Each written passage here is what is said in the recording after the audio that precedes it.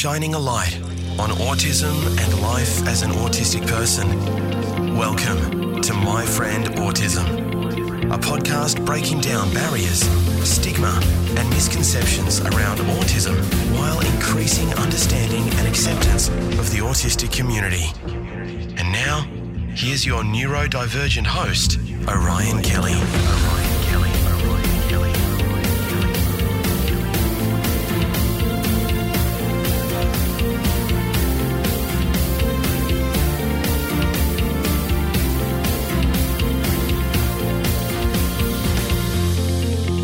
Well, my friend, welcome back. Or welcome. I'm Orion Kelly, that autistic guy. I'm all about helping you raise your level of understanding, acceptance, and appreciation of the autistic community. So if that sounds like something you'd be interested in, all you got to do is join us. Join this amazing YouTube community, this amazing autistic podcast YouTube community. How do you do that? Well, it's very easy. I've got a primary YouTube channel, Orion Kelly, that autistic guy. Join the community there. I've also got this purpose-built, dedicated video podcast YouTube channel, Orion Kelly Podcasts. And of course, you can listen to my podcasts if you want to do that, wherever you get your podcasts. And thank you for doing that if you are listening to my podcast, one of your favorite podcast platforms. Thank you. Amazing. And if you're watching it on the YouTube channel, again, thank you. Amazing. Either way, you're supporting the autistic community, which is what we're all about, my friends. So let's get going on this very interesting topic. We're talking about RSD, rejection sensitive dysphoria. Okay. And what is RSD's connection to autism? Now, RSD can kind of feel like, I don't know, the devil within, the enemy within. And why? Well, we're going to get to that. I guess we better put some groundwork down. Let's start off by talking about what is rejection-sensitive dysphoria. Okay, cool. I've got it here. RSD is a condition that can make it difficult to handle rejection, or, this is important, perceived rejection, and is characterized by an intense emotional response to perceived rejection or criticism. So, people with RSD often experience feelings of shame, embarrassment, and worthlessness in response to even minor setbacks or negative feedback. I can feel that. And what happens then? Well, that can lead to social withdrawal, anxiety, depression, and I guess and a whole host of other mental health challenges. Now, RSD, rejection-sensitive dysphoria, is commonly associated with conditions including ADHD and autism. Important to note too that it isn't actually an officially recognised medical condition, but it is recognised as a real phenomenon, okay? Something that does actually affect people, including autistic people. Okay, so we've laid the groundwork. Hope that makes sense. RSD, in effect, is basically this difficulty you have handling rejection, right? Or dealing with perceived rejection. So you might not even actually be receiving rejection, but you perceive it as that. That's why it can kind of be like that enemy within. Someone says something, you perceive it as a rejection or a criticism. Very common for autistic people. You might say, just really sensitive. Yep. But it goes further than that for an autistic person. And obviously that reaction, that intense emotional response, because you may perceive you're under threat, you're being attacked or criticized, rejected, whatever, manifests in many different ways for autistic people. All right, so it's believed autistic people are more likely to experience RSD than other peers, other neurotypical peers. Why? Well, it's complicated. I guess it could be in part due to our challenges as autistic people with social interaction, communication. That obviously makes it harder to navigate social situations, right? What else? Well, we have difficulty understanding and interpreting social cues. That can leave us more vulnerable because if we can't really understand or interpret social cues and communication, we're potentially more vulnerable to perceive that as rejection or criticism or something negative. And obviously that can have a significant impact on the life of an autistic person, on the daily life of an autistic person. If you are vulnerable to feeling like communication coming to you is rejection, perceived rejection, criticism, those types of things, well, it's probably going to stop you from doing a lot of things. Like, why would you bother with social activities? Right? Why would you bother trying to make or keep friends? Why would you bother putting yourself through the hassle and stress of those kind of interactions and socializing? What about going to work or school? That's hard, right? If all you feel is this perceived sense of rejection or criticism, or you're obviously highly sensitive to actual rejection or criticism, which we all get this intense emotional reaction to actual rejection and criticism, let alone perceiving it as that. That's going to make life really hard because not only is that hard for you, but then if it's manifesting into this intense emotional reaction or outburst in school, in work, in friendships, it's going to be detrimental, I guess, for everyone, right? So it's a really hard thing to carry. It's a big burden to carry. All right. Now, I want to provide some examples. All right. Let's talk through some examples. But then I also think it's important to go through some strategies. Not that I think strategies are always helpful. A lot of strategies for autistic people aren't helpful. They just don't work. But I'll do my best to try and find some that you might be able to put into place. But first, all right, let's do some examples. Okay, so how does an autistic person, a neurodivergent person, experience RSD, rejection sensitive dysphoria? Let's start off with the fear of being rejected, because I reckon this is a pretty interesting one. Okay, so a fear of being rejected by your peers, by your friends, by your family, by your co-workers, your schoolmates, which leads to anxiety, which leads to avoiding social situations or workplace or school interactions because of that anxiety. That's an example. Another example is a sensitivity to criticism. So an example of how an autistic person experiences RSD is through a sensitivity to criticism, which leads to emotional reactions. They can often be disproportionate to the situation. You may actually feel extreme, intense guilt and shame and sadness that isn't proportionate to what has just happened in the eyes of other people, potentially neurotypical people. Difficulty accepting feedback or constructive criticism. Another example of how autistic people can experience RSD.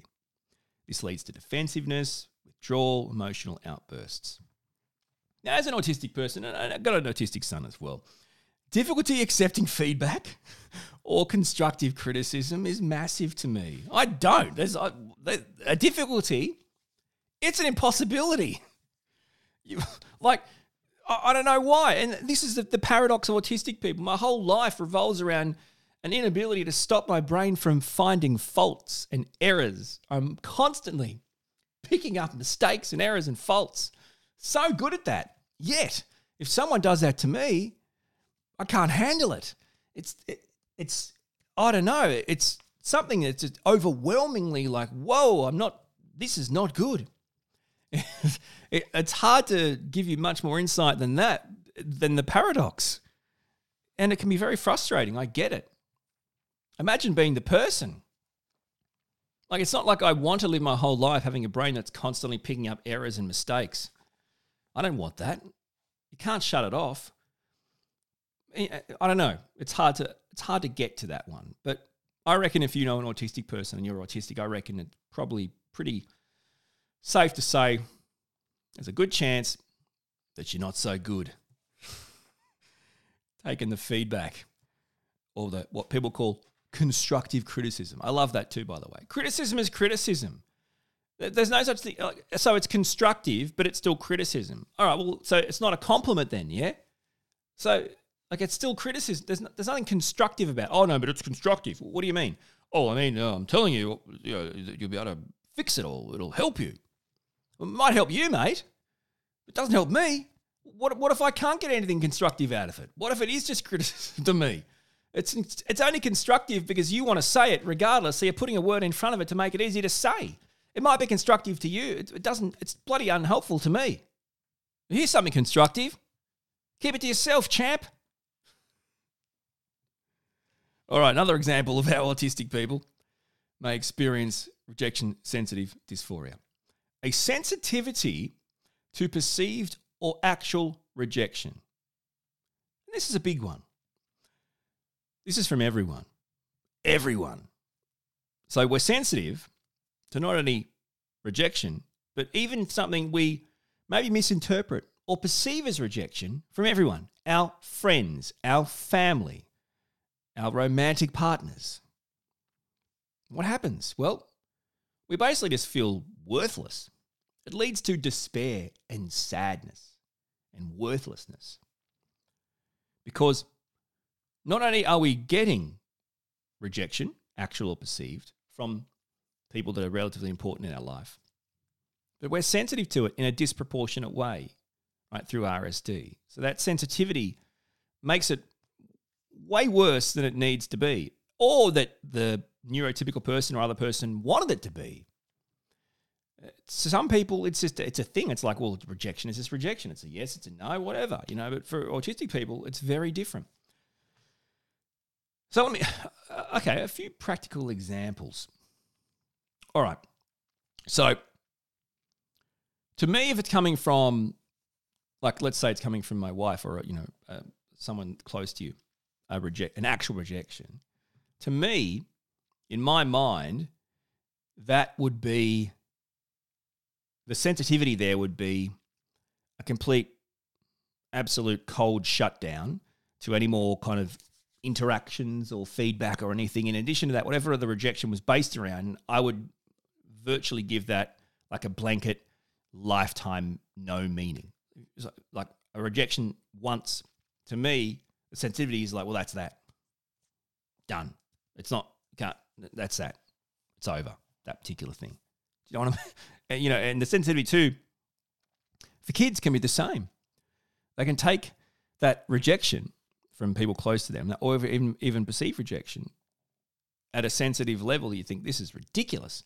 And they might, honestly and truly, they might not even want to do things they want to do anymore. They might shut down completely or stop, or because our brains are just struggling to understand it at the sensitivity level it's coming across. It makes it really hard. It's a tricky thing. Yeah. I think it's like you just turn off, you shut off, you close down, right? As a result of that. That's how sensitive it makes us feel. Yeah. Another example, fear of making mistakes or underperforming. So how would this manifest? Okay, so this idea of an autistic person experiencing rejection-sensitive dysphoria through a fear of making mistakes, underperforming. This would work at school, yeah. Academic world, work, social settings. Really every setting, you could make a mistake. You could underperform. That leads to anxiety and obviously procrastination, putting these types of things off. Why would I bother doing this if I'm just going to stuff it up or just be overall crap at it? And this fear of making mistakes or underperforming, I think, flows through all facets of an autistic person. Because really, you kind of grow up being different, and therefore you're always making mistakes because you're different. If you're different, what you do is just natural to you. But if it's wrong to neurotypical people, to people who aren't different, then that's a mistake, right? So you're already born basically being told you're wrong. So nothing you do you feel is ever right. So therefore you have this super sensitive fear of making mistakes because that's all you're told you do. And then because of that, you always feel like you're bad at everything. So it's impossible to not underperform. So why would I bother? I'm either going to stuff it up or it's just going to be crap. And it's really horrible. So And everyone experiences these feelings. I'm talking about it at the level of RSD. And that's why for an autistic person experiencing this, that kind of level can be overpowering. It can be debilitating. What does that lead to? Another example. Avoidance of activities or situations that may trigger rejection. So, for some people, it could be public speaking. It might be trying new things, going to new places, meeting new people. Is it hard to get your autistic partner or your autistic kid or kids or whatever to go to new places, to meet new people, or even just to go to places and hang out with people? To do these types of things, you might think but you don't. You think it might be good for them, but it's impossible. But did you hear what I've just been talking about? This all adds up, right? This all adds up. If you're going to feel like this about all the things we've just talked about, of course you're going to bloody avoid them. What are you, dumb? Like, seriously, come on. Of course you're going to avoid them. Why would you not avoid the activities and situations that could trigger the rejection that we've just talked about in all those different areas? We are going to get to strategies, don't worry. It's not all just dark clouds. Sunshine's on the way, apparently, allegedly.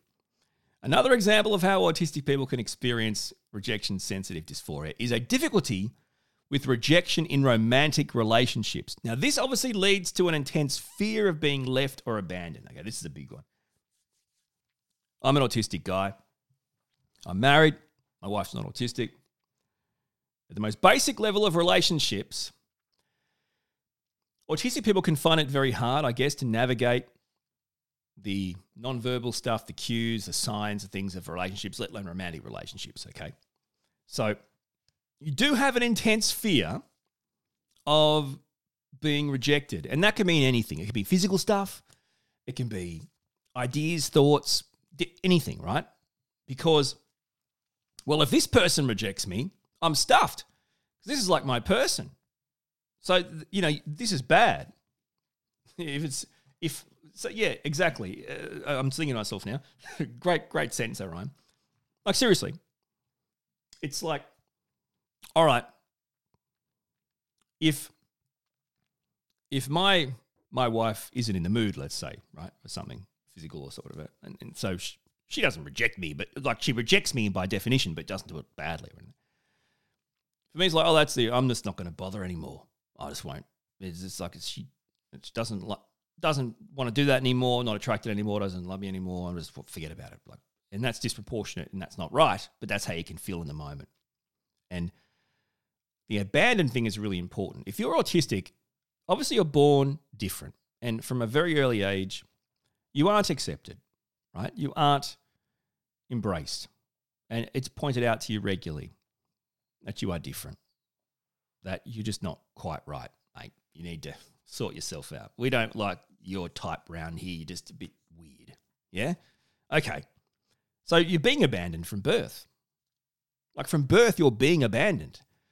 They look at you, they pick you up. Oh, you're different. They put you back down. They keep moving. Find more of people that aren't different. So the fear of abandonment is real, because if your entire life is about no one accepting you or appreciating you or understanding you, then when you finally meet people who do, it's basically every day. It's basically you making them prove to you they do. And that's not like they shouldn't have to. But it's like, I don't believe you like me or want to be here. I don't believe it. Doesn't make and it's frustrating for the other people. But look at it from the point of view of an autistic person. A lifetime of being isolated, ostracized, pushed away. Honestly, why would you think we won't assume everyone is going to abandon us? We are. We're as a class of people, we're abandoned. If we're not, then why is the stats to say that it's actually really hard to be an autistic person in modern day Australia and many other countries? Employment and mental health and quality of life, let alone just lifespan. It's hard. So it's a real issue. Man, that fear of being left or abandoned is such a big thing with our safe people. And I think too, if you're a parent, you might find that your autistic kids are not the easiest to drop off, whether it's at school or friends or family, or sport. Like they're just, it's one more hug, one more cuddle, or they just can't, or And again, it's very much rooted in that idea of being left or abandoned. They really need the reassurance, which will never be enough, but it's frustrating. I get it. But imagine being the person feeling it. I really feel for autistic kids in that instance. It's horrible. A couple more examples, and then we'll get to strategies. Overthinking and replaying social interactions. This is another way autistic people experience rejection-sensitive dysphoria. So what we basically do is we try to identify where things went wrong or what we could have done to avoid rejection or criticism. And this, for an autistic person, I hate this. It never stops. Conversations from 10 years ago, decades ago, seriously. They'll pop up out of nowhere. Honestly, a conversation that didn't go well or whatever, or you think or you perceive didn't go well, will pop up in your head after 10 years for no reason, and you have to relive it. You're constantly going through it and picking it up and identifying where did it go wrong? What could I have done differently to avoid this rejection, this criticism? And you never get the answers because, then if you did, it wouldn't happen in the first place. But overthinking these social interactions and replaying them and trying to fix them, this is a massive example, a massive sign, something I can absolutely relate to of autistic people experiencing RSD. And final example before some strategies, another example is feeling intense shame and embarrassment over past rejection. So I reckon a lot of people don't like rejection and criticism. That's normal. I get it. What I'm saying is I think it's fair enough to say in general terms that neurotypical people or people who aren't neurodivergent can potentially handle rejection or can overcome rejection and criticism greater than neurodivergent people, autistic people. Now, I can't give you the reasons why, but I think it's a given. If you don't experience RSD, you're probably going to handle rejection slightly more. Or you're probably not going to be riddled with intense shame and embarrassment for the better part of the rest of your life, right?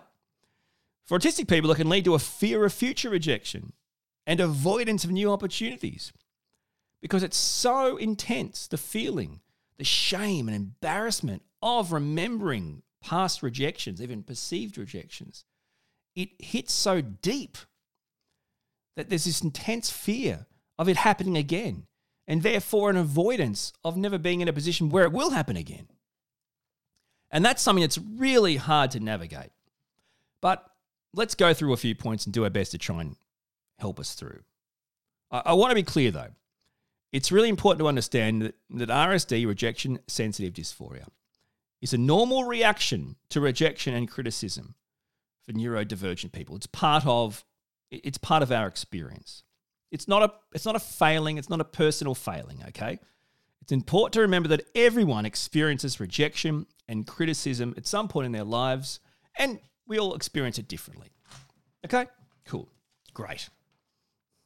So, here are some strategies that autistic people can use right now to manage rejection-sensitive dysphoria. Well, the first thing is just recognize it, okay? Just recognize it. RSD, it's a real phenomenon. We get that. It's a real thing. Understand it's not your fault. It's a common experience for many autistic people, many neurodivergent people. All right, you need to learn to identify the triggers that can lead to RSD episodes.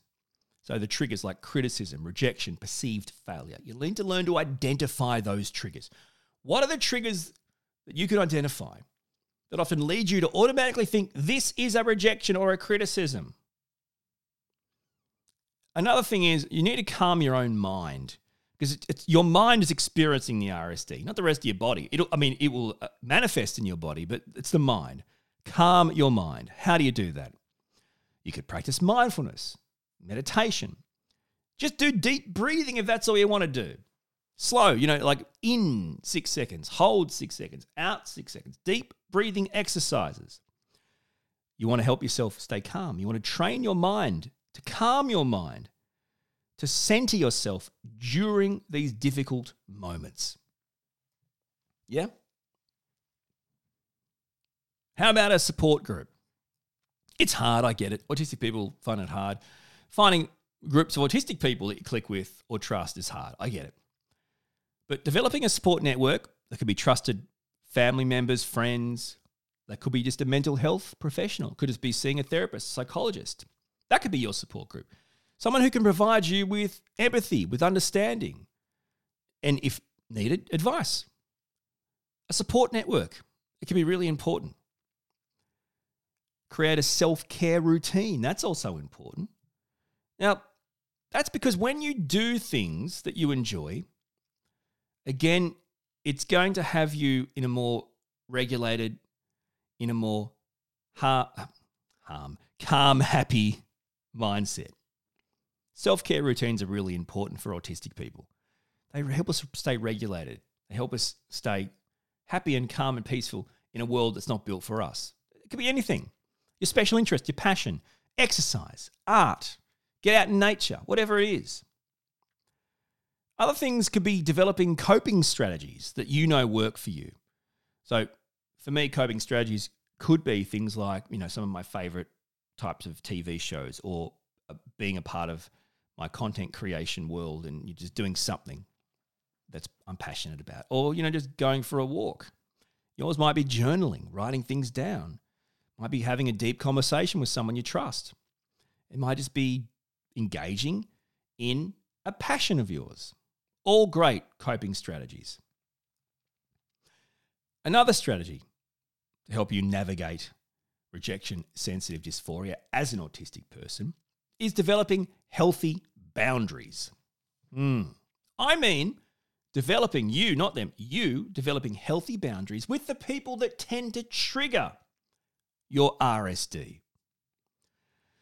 Now, a good way to start is by practicing to say no when you need to.